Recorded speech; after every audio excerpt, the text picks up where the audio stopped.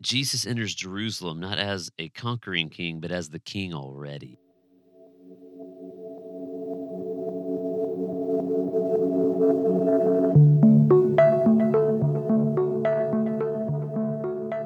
Hello, and welcome to the Rooted Together podcast, the podcast which aims to root you in Christ through his word. Together, I'm your host, Charles Hegwood, and today we are in Matthew chapter 21.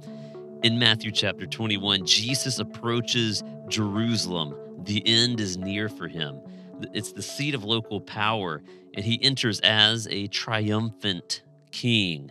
As the king, he clears the temple so that all people will pray to him.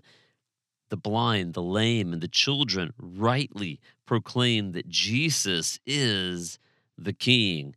It is the ruling spiritual leaders who lack the ability to understand or rather submit to Jesus's kingship. They, like the fig tree, bore no fruit. They rejected the authority of Jesus and they desired instead to kill the Son. They have rejected the cornerstone, and in so doing, they are destined for destruction when they meet the Father. May we lay down all that we are and have to proclaim Jesus as the true King.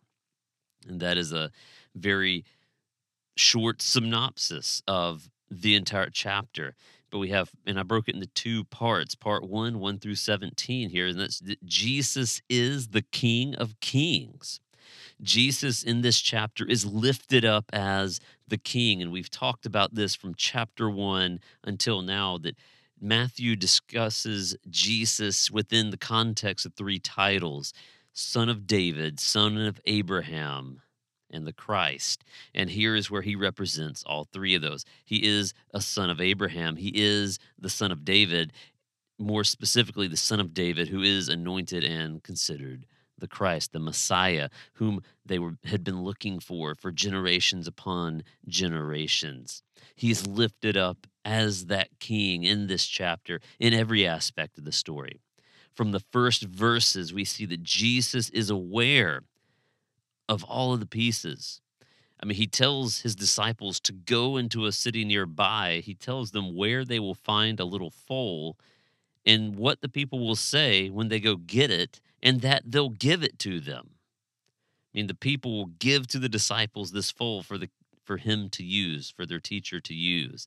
And when they go, it's just like it had been said.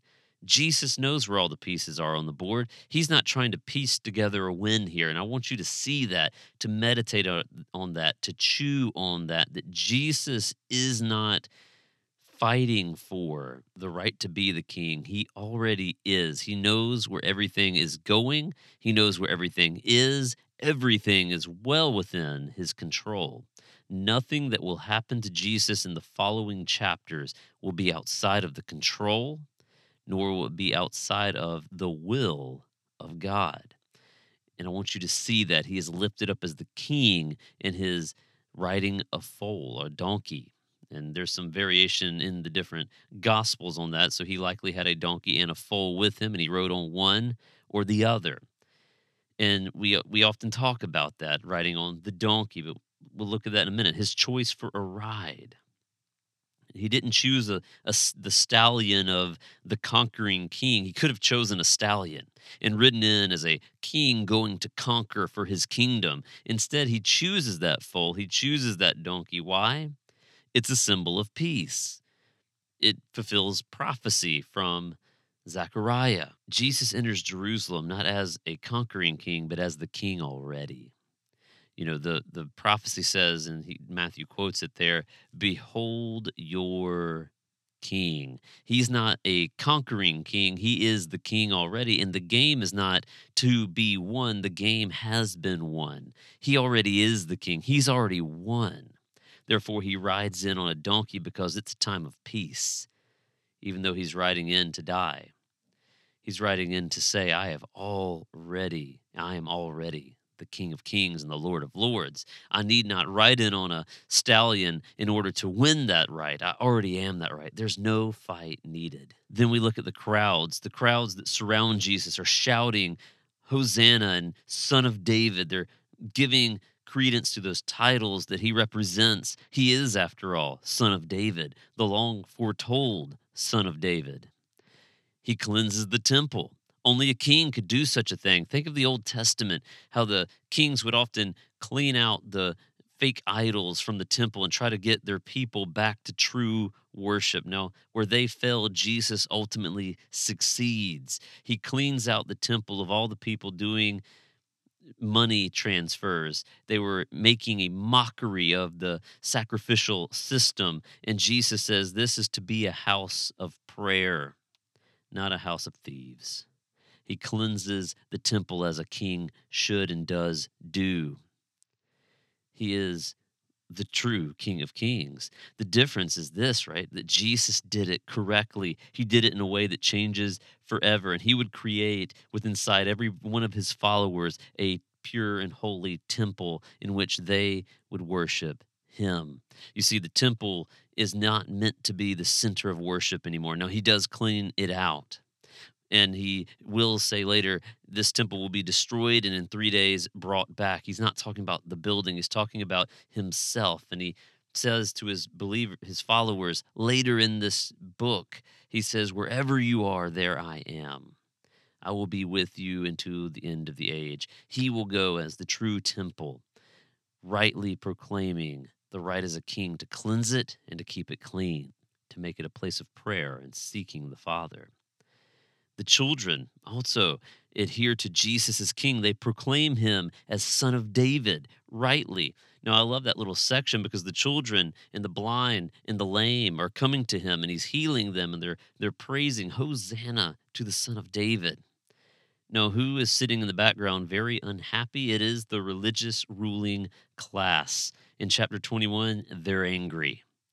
Why are they angry? Jesus isn't yet directly commenting to them. It's just the fact that the lame and the blind and the lepers and the children are proclaiming the greatness of Jesus, and they don't like it, perhaps jealous. And what we see is that they are proclaiming that Jesus is king, and the religious leaders fail to submit to him as king.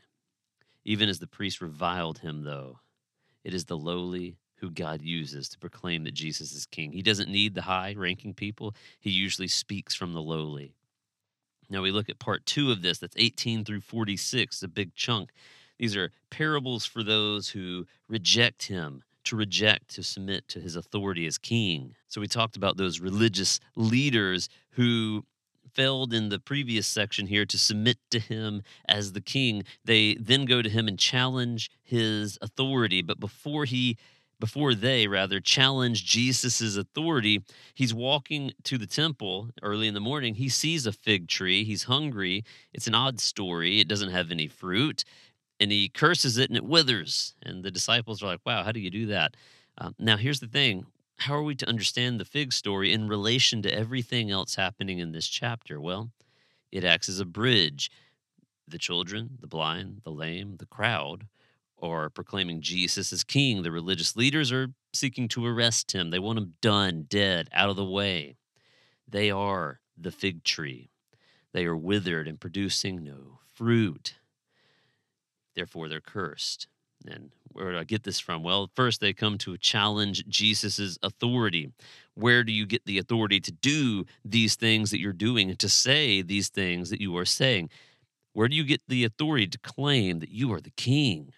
Well, Jesus tells them by not telling them at all. So that's kind of a funny way to he challenges them and he says, "Well, let's look at this. Look at you. Where do you think John gets the authority?" And he knows they know the answer. And what he's doing, he's relating the same authority, right? The authority that John had to baptize and to teach comes from God. Therefore, so does his. And the issue is they say, if we admit it comes from heaven, then he's going to ask, why don't we submit to him? Well, here's the thing. I think they understood on some level his authority, Jesus' authority, also comes from heaven.